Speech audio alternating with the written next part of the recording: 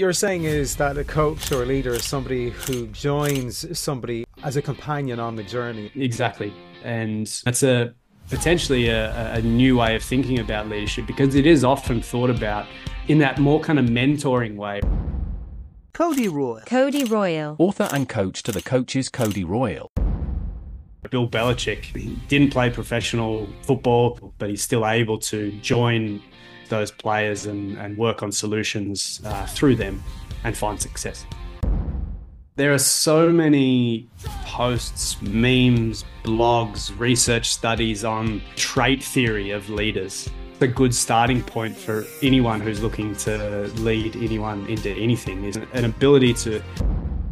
Leaders and coaches are often concerned with the performance of people in their team, but I've heard you say that coaches are performers themselves. Can you explain what you mean? Think of our leaders as performers. They are participants in the game just as much as our players are. I'm not sure you can kind of sit there and say, all great leaders do this. I actually think what they do have is...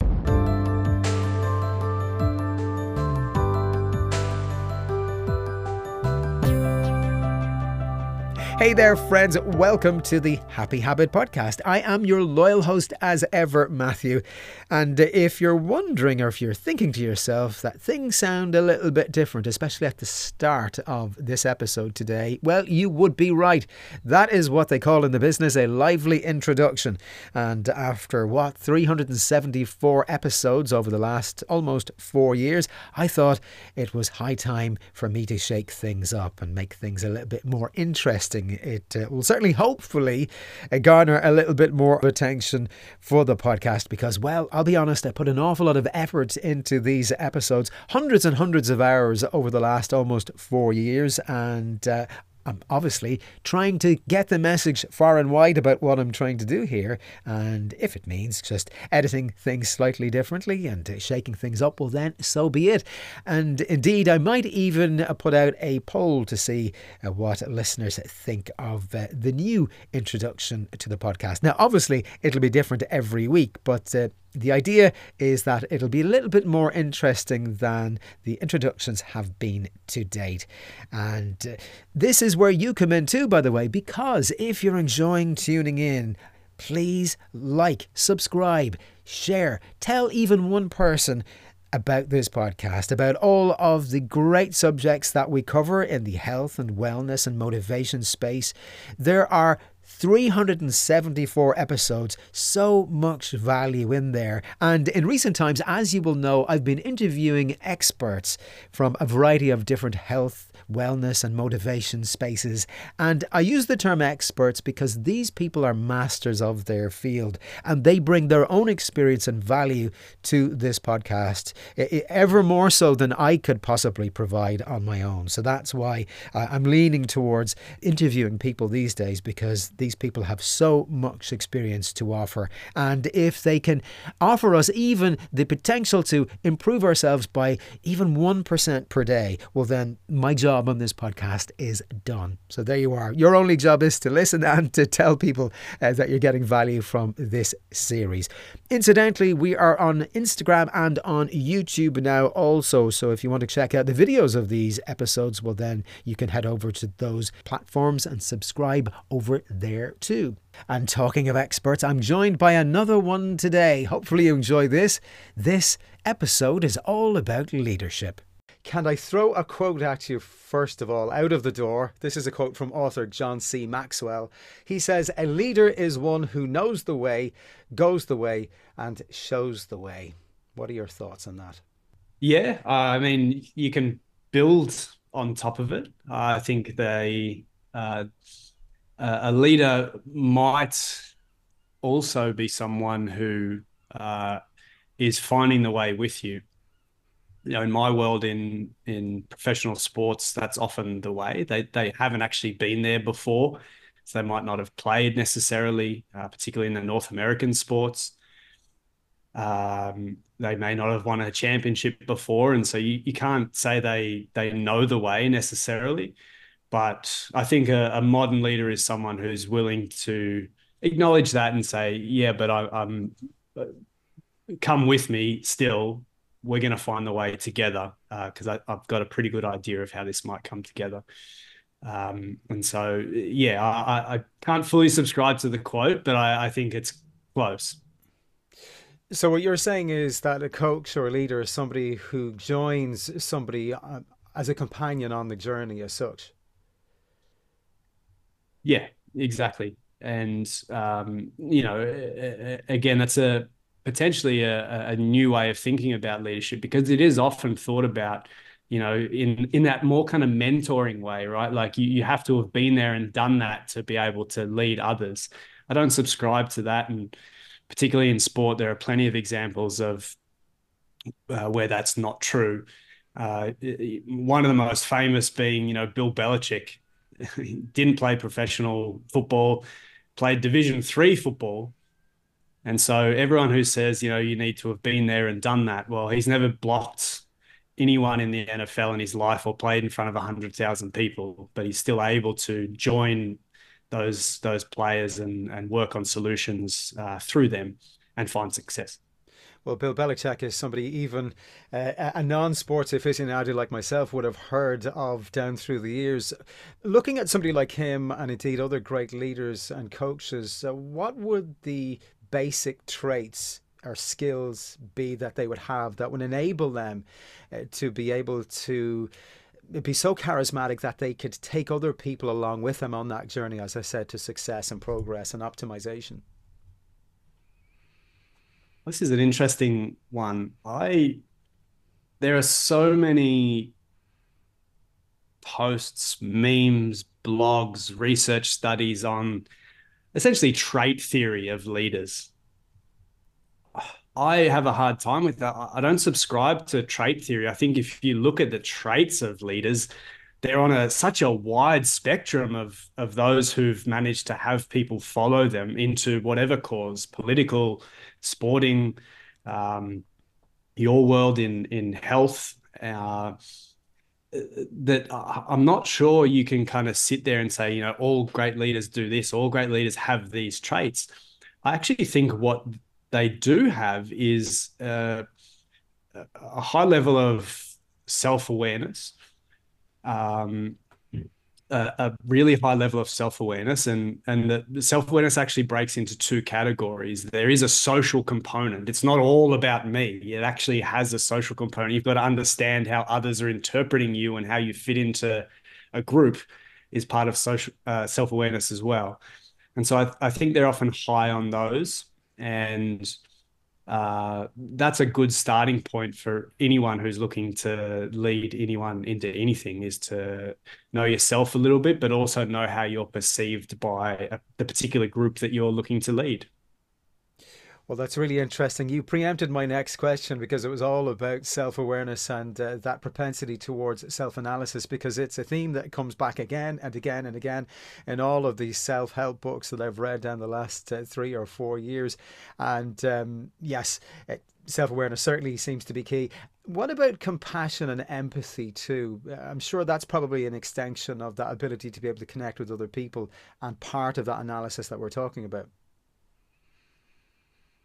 Yeah, definitely. And, empathy in particular in my world, in team sports, where you're now dealing with global teams, like whether that's in basketball, football, we're talking, 10, potentially 20 different social backgrounds. And if you break those social backgrounds apart in terms of, it might just be how someone interprets leadership, because you and I are talking about the Western version of what we perceive, but that's not the same as a multitude of other versions of leadership, and cultural ideas of how you speak to a leader, how you interact with a leader. Those are different in Asian cultures. They're different in Polynesian cultures. And so the ability to empathize and understand, and whether you can fully walk a mile in those people's shoes or not, I think is maybe beside the point. It's an ability to try to comprehend the lens that they're viewing something through. And that's particularly tricky now because we are a global society. And so you're being asked to lead people from so many varying backgrounds of cultural ideas. And I've just talked about leadership. There's a whole range of other things that are viewed differently in those different cultures as well that you've got to try to understand and navigate through. Well, this is true not just in sport, but in other fields too, because of the facility to be able to work like we are now over the internet, remotely, and people tend to have work colleagues in different offices in different parts of the world. So that multicultural aspect to jobs now, and that need to be conscious of how you interact with other people from different cultures is more important, I think, now than ever. Yeah, I mean, look, I'm sitting here talking to you, Matthew, and I'm in Toronto, Ontario. I'm from Melbourne, Australia. My wife's from Sligo. When we go home, it's even if we look at just the socio-cultural dynamic within Ireland, right? It's changing and changing fast, and there's new people emigrating. There's new cultures that are arriving that have these different ideas, different ways of life, and it makes for a richer society. And so, yeah, understanding that dynamic, whilst also being able to plug into yourself and understand, yeah, have that self-awareness piece is the modern leadership. It's where everyone is going. It's where everyone's talking about. It's where all the research money is going. Is now that we've created this global society, how do we lead these different groups? Well, leaders and coaches are often concerned with the performance of people in their team, but I've heard you say that coaches are performers themselves. Can you explain what you mean by this? Yeah, there's this idea that kind of emerged, you know, probably through a lot of militaristic thinking, of just the leader as a servant, and what that became was, that the workaholism was fine because it was in service of the team and making sure that they could perform, and going above and beyond, and essentially we've ended up with this unintentional kind of landscape at the moment, both in business and in sport. And the military kind of went through it and avoided it a little bit, but where we're just burning out our leaders. And so then they can't serve anyone because they're burnt out. They're just done. And, I think where we need to move towards, particularly in professional sport, where workaholism and individualism amongst leadership is still rife, is to think of our leaders as performers. They are participants in the game just as much as our players are. And so what we know from all of the science on knowledge workers, on athletic performers, on experts in basically any field that we can find, is that their performance matters. And when we do knowledge work and you decimate your ability to use your brain, like with little sleep, with poor nutrition, with a lack of understanding of, say, what time zones do to your ability to mentally perform, we need those things back. And so we need to better map the performance environment of our coaches, of our business leaders, so that we can start to introduce some of those things. Because, for instance, a lack of sleep impacts your ability to be self-aware and to adequately reflect on yourself. And so when you say, I can work 20-hour days and I'm still performing at a high level, the answer to that is no, you can't. And even more so, your team knows that you are exhausted and drained and moody, and they pick up on it and they think less of you, is what the research says. Talking of sleep, have you read that terrific book, Why We Sleep, by Professor Matthew Walker? Mm-hmm. Have you read Yeah, that? Yeah, I have. Yeah. it's such a fabulous book. It really is, and I'm saying this to anybody listening out there because I rave about it constantly. And he makes the statement in the book that sleeping, I think, only 4 or 5 hours a night is equivalent to drink driving the following morning because you're so cognitively impaired. And so, absolutely, you're preaching to the converted as far as the importance of sleep and performance is concerned. I have worked in media for about 15 years, and communication mastery is key to be good in media. Communication mastery is central to being a leader. Talk to me about this and about how mastery of communication separates a good leader from a great leader. Yeah. Well, can we start at the top and say that the traditional idea of communication needs some adjustment? And I've written about this in the tough stuff. The fact that, that we talk about the big five, right, in communication. So verbal, written, et cetera, listening. But they don't capture self-talk. So the actual communication that takes place the most is within your own mind. And so there's various different estimations on how many words you speak to yourself, but it's in the tens of thousands, I think we can safely assume. And then also behavior as a way of communication. And so it's really a big seven that we're talking about. And so when we talk about communication, we can't leave those two out because they probably communicate the most to other people and ourselves of any of the kind of key styles of leadership, of communication, sorry. And so let's start there. We need to address those two because we need to bundle them into communication that we're working on. And then second to that is I would link it back to what we were just talking about. There's a lot of studies on the impact of, say, sleep deprivation on your ability to just audibly communicate.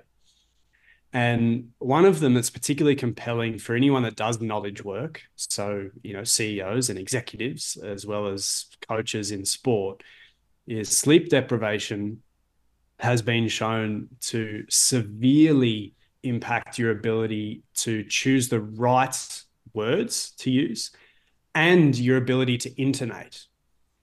Now, when you're talking about either presenting, like you do professionally, and your ability to intonate and understand how to communicate a particular message, as well as a coach, for instance, who's, yes, you've got your team talks that are kind of, a little bit glorified in their impact, but your ability to have a one-on-one or a small group, a conversation with a group of players or your coaches and choose the right words and intonate in the right way has become probably never more important because they can actually be interpreted as abuse if you use the wrong words and you use the wrong intonation.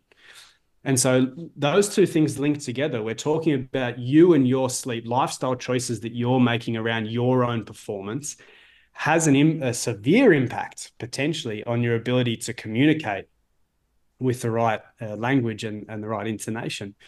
And so that's just another small example of how we need to start to think about ourselves as performers. We need to look at our nutrition, our sleep, our alcohol consumption, our fulfillment in other areas of life, because the impact is on outcomes like our ability to talk and listen and our self-talk and our behavior and how demonstrative we are, that they communicate a lot more than we think they do to other people. I'm interested to ask you a little bit more about the power of listening. I always say we have two ears and one mouth. We have two ears for a reason, and yet most of us spend most of our time talking rather than listening. How important is it for a good leader and a good coach to be a good, empathetic and compassionate listener? So Simon Sinek named his second or third book, Leaders Eat Last. I actually think a better one would be Leaders Talk Last.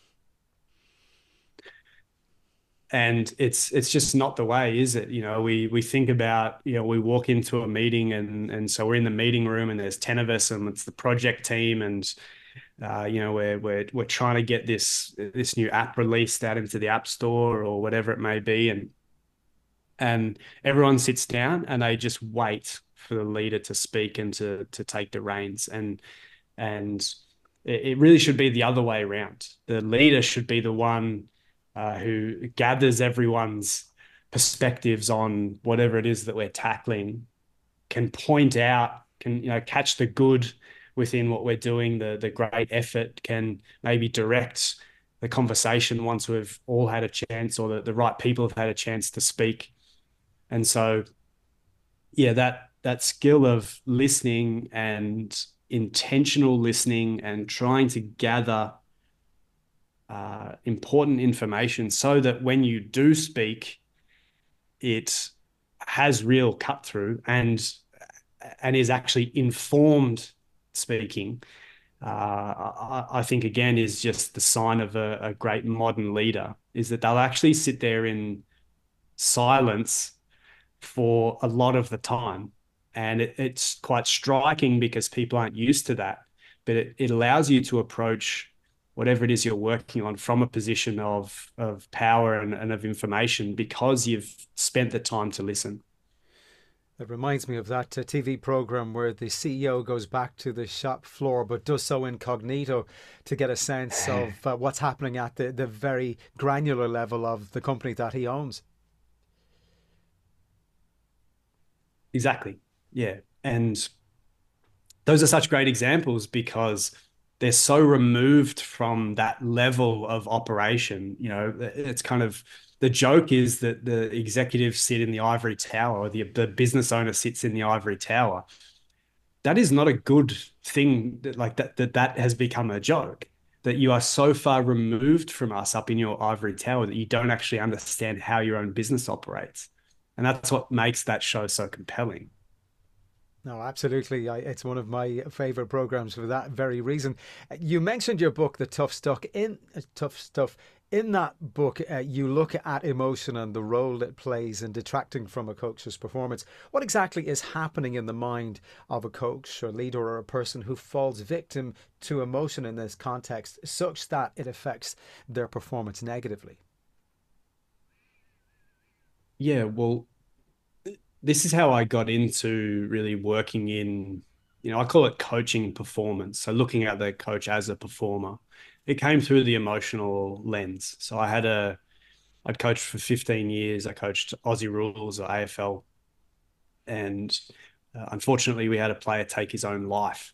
And so, I thought I knew everything there was to know about coaching. I was 15 years in as a head coach. You know a few things by then, but this situation threw me through a loop where I hadn't considered the emotional toll of leadership. I just thought it was part of it. And so, the emotion links very closely to my own experience. That's why I'm so passionate about it. And the first thing that I would say is I really dislike the narrative that emotion is bad, or it's bad for decision making, or don't make emotional decisions, or don't be emotional.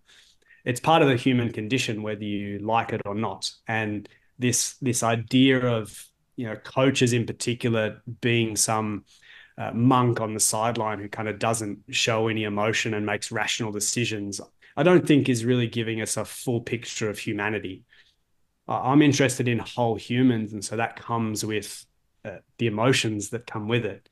But where I think we need to go with that is understanding how those emotions manifest in us as individuals, because how I perceive pressure, for instance, in a pressure situation is going to be very different to how you experience it.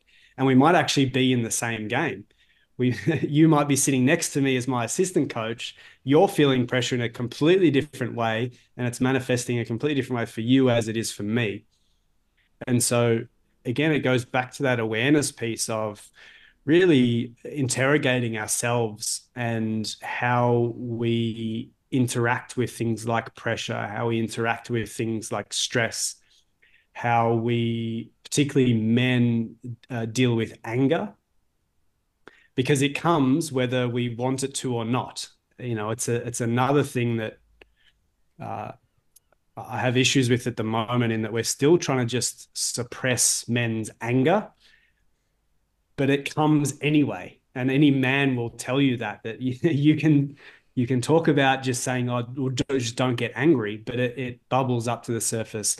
So again, it's learning skills to deal with that anger, just like we try to learn skills to deal with pressure, just as we try to learn skills to deal with our own thinking and guide our thinking and mindfulness. And so, I'm passionate about us really diving into learning about our emotions so that we can interact with them, not suppress them, because they are helpful and they're there for a reason, and we need to acknowledge that.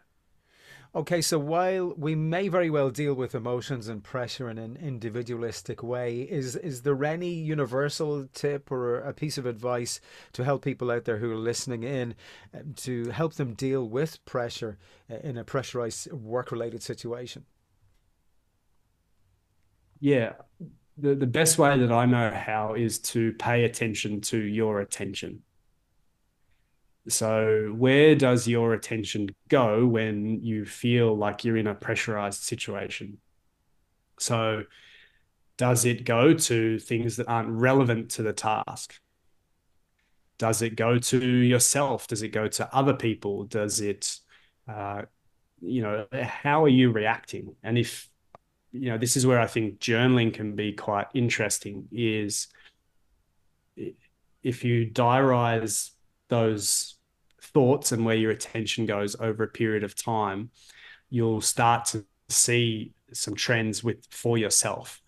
And so again, it's not a prescription holistically that everyone can deal with pressure in the same way, but what everyone can do in the same way is pay attention to what they're thinking about and write those thoughts down, good or bad. It's a non-judgmental thing. What you're looking to do is capture over a period of time. It might only be a week, but over a period of time, you'll start to see certain trends with yourself that you can then again go back and interrogate and say, oh, geez, that's come up every day that I've, in every high pressure meeting that we've been in, I've talked less, or I haven't been able to focus on the task that we're doing. I'm thinking about picking my kids up. Isn't that interesting? And what might I be able to do to rectify that? And so again, it allows us to interact with it a little bit more, rather than just when it's not written down, it's not hard, and it's difficult to see those trends. And following on from that, then, how does a performer, a leader, or a coach deal or cope with disappointments, setbacks, or perceived failures whenever it seems that that is the opposite of what they're striving for as far as their goals are concerned? Yeah, and it depends on what those goals are, but I think there's two things. One within sport that I really look at is we have to remember that we're in competition. So whilst we've kind of gone through this mindset change of control the controllables and it's only our performance that matters, at the end of the day, there's an opposition out there that train as much as us, have access to all the same information and all the same preparation and all the same best practices and all the same fitness drills and all the same skill drills that we do. And so they are just as prepared for the competition as we are. And so this idea of if we get everything right, we'll win is a bit of a nonsense idea, because the opposition get to respond. It's a little bit different to a business challenge where you're kind of dealing with a bit of a market. And the reality is, if you put out a good product, there's a fair chance that people are going to buy it. Whereas in sport, you can actually have your best performance and lose. The opposition get one shot on goal in a football match and score from that, and you don't score. And so again, it's this idea of what success actually is, and acknowledging that, particularly in elite sport, we're in competition and they get to respond. And so that makes achievement the hardest thing that's possible. And so there's a little bit of perspective there, perspective taking, I think, in dealing with disappointment and setbacks. And just acknowledging that we're trying to do really difficult things, and that the reason that they're difficult is why we like winning them. So that's the first one, is some perspective taking. This is really difficult, and this is what makes it worth it. And we didn't get it this time, but what can we do next time? And then the second one is to zoom out.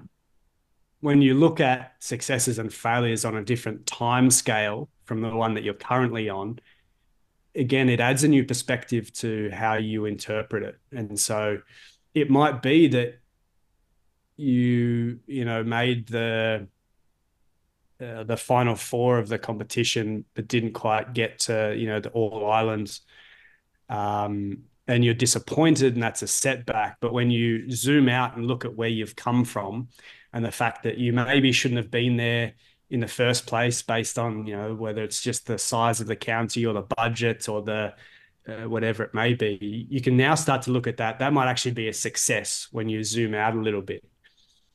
And I think it's true a lot of the time. When you zoom out, you can see the progress a lot more clearly than when you're zoomed in and you're just dealing with, but we lost this one game.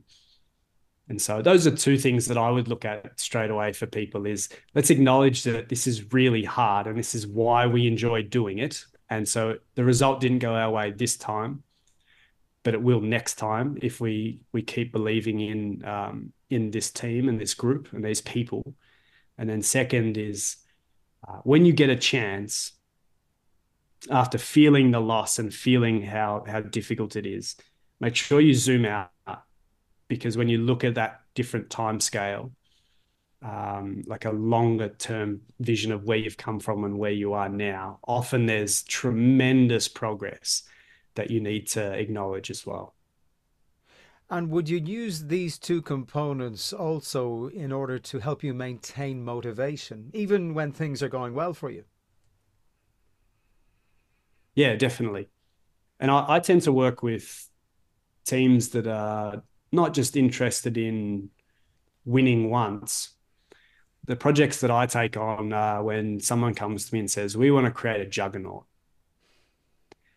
And that's most interesting to me, because that is the hardest thing to do in my world, in sport, is to win and then win and then win and then win, because the motivations of the people change over time. And it's what makes what Dublin have done, for instance, regardless of what you think about it in football, is what they have done is won and won and won and won with essentially a group that has stayed together.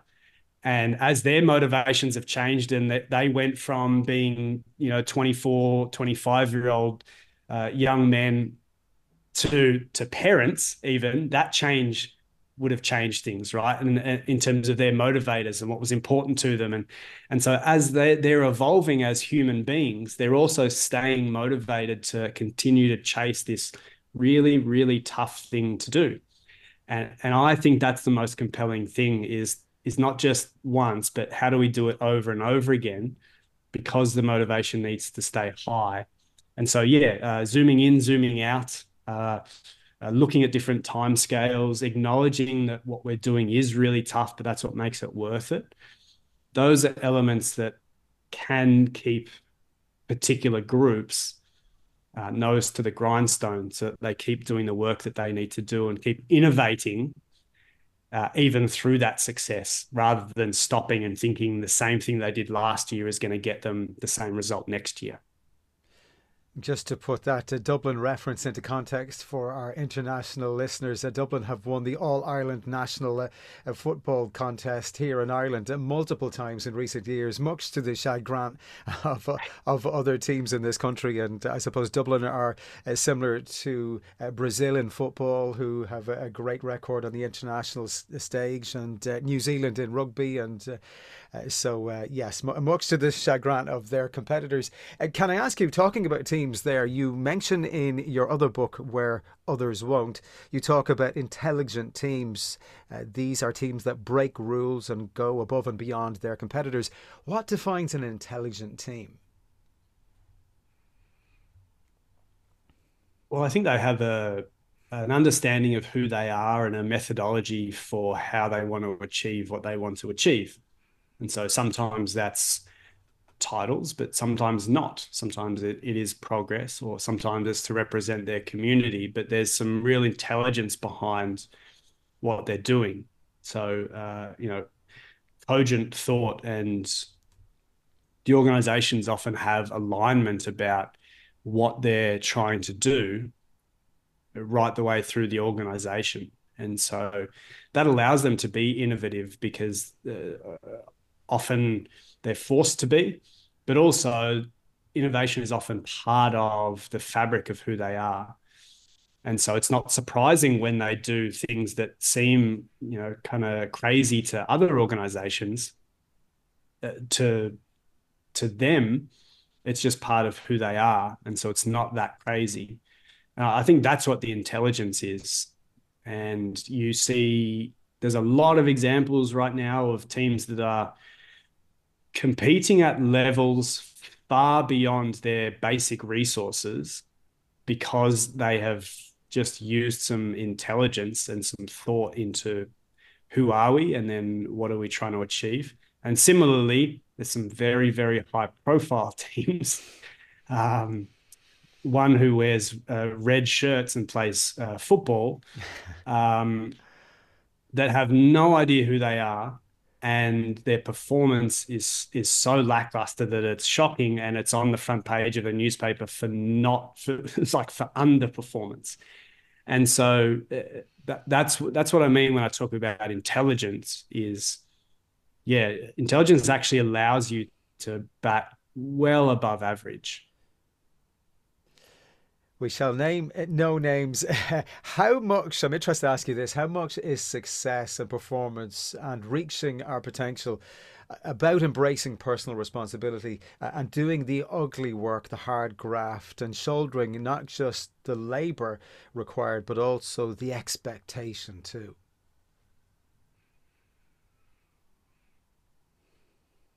Yeah, I mean,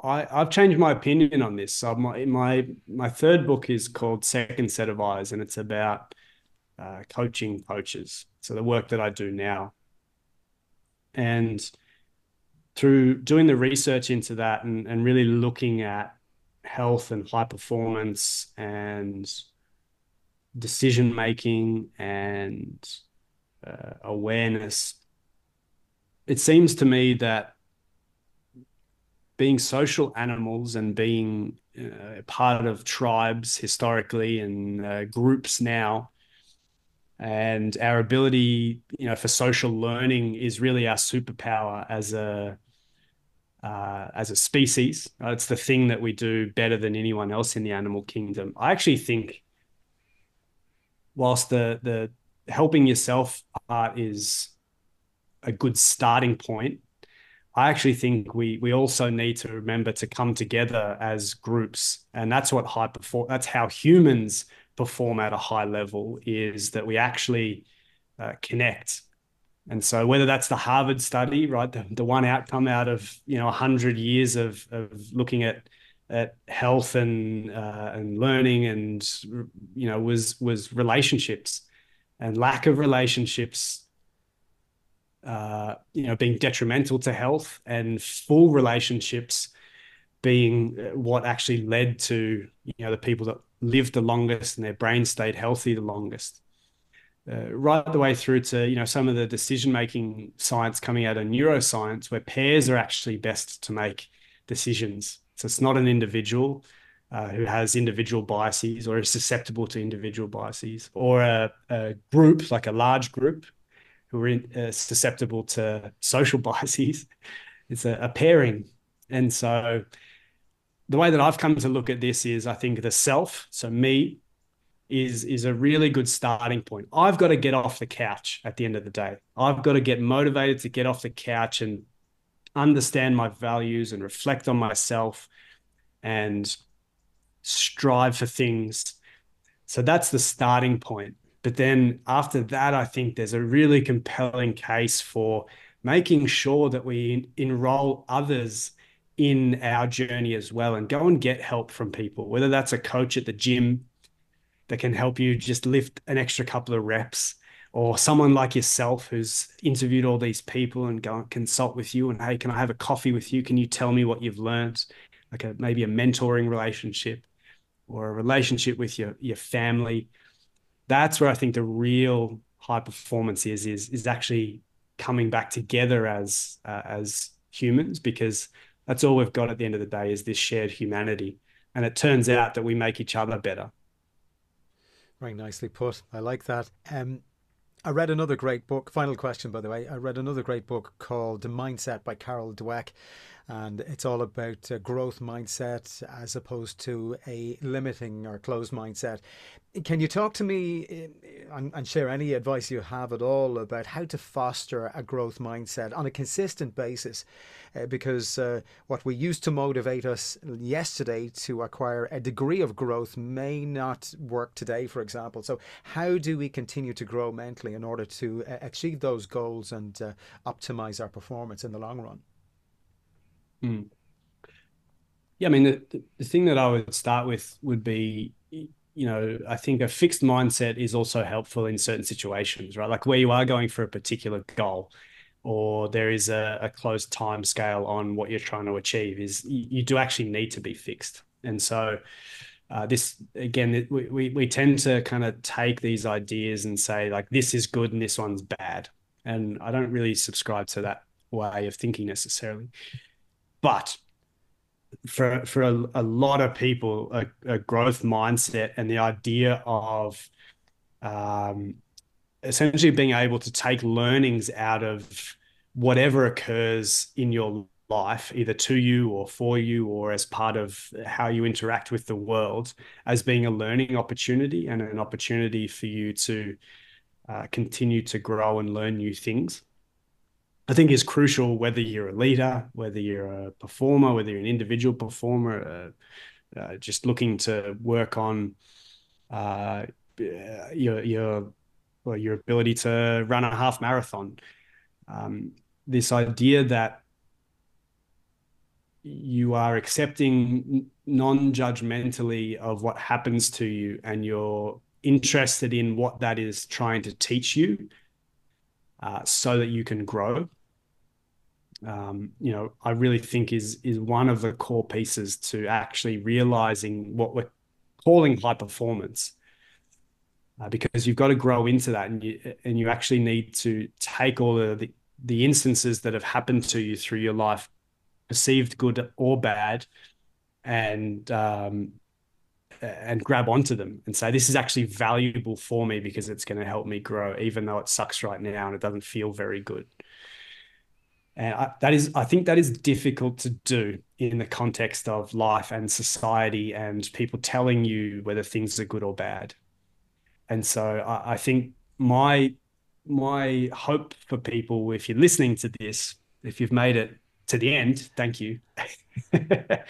But also it is that having a growth mindset is hard, because often you're told not to, or that something is good or bad or is not helpful for you. And so I think knowing that people are going to tell you that, and sticking to this thing that people are telling me is bad is going to benefit me in some way in the future. Whether I can see what that way is now or not doesn't matter. Commit to it. Please, please, please stick with it, because there are tremendous benefits to growing through that event that has happened to you, and it will come to fruition in the future in some way, shape, or form, whether you can see it or not.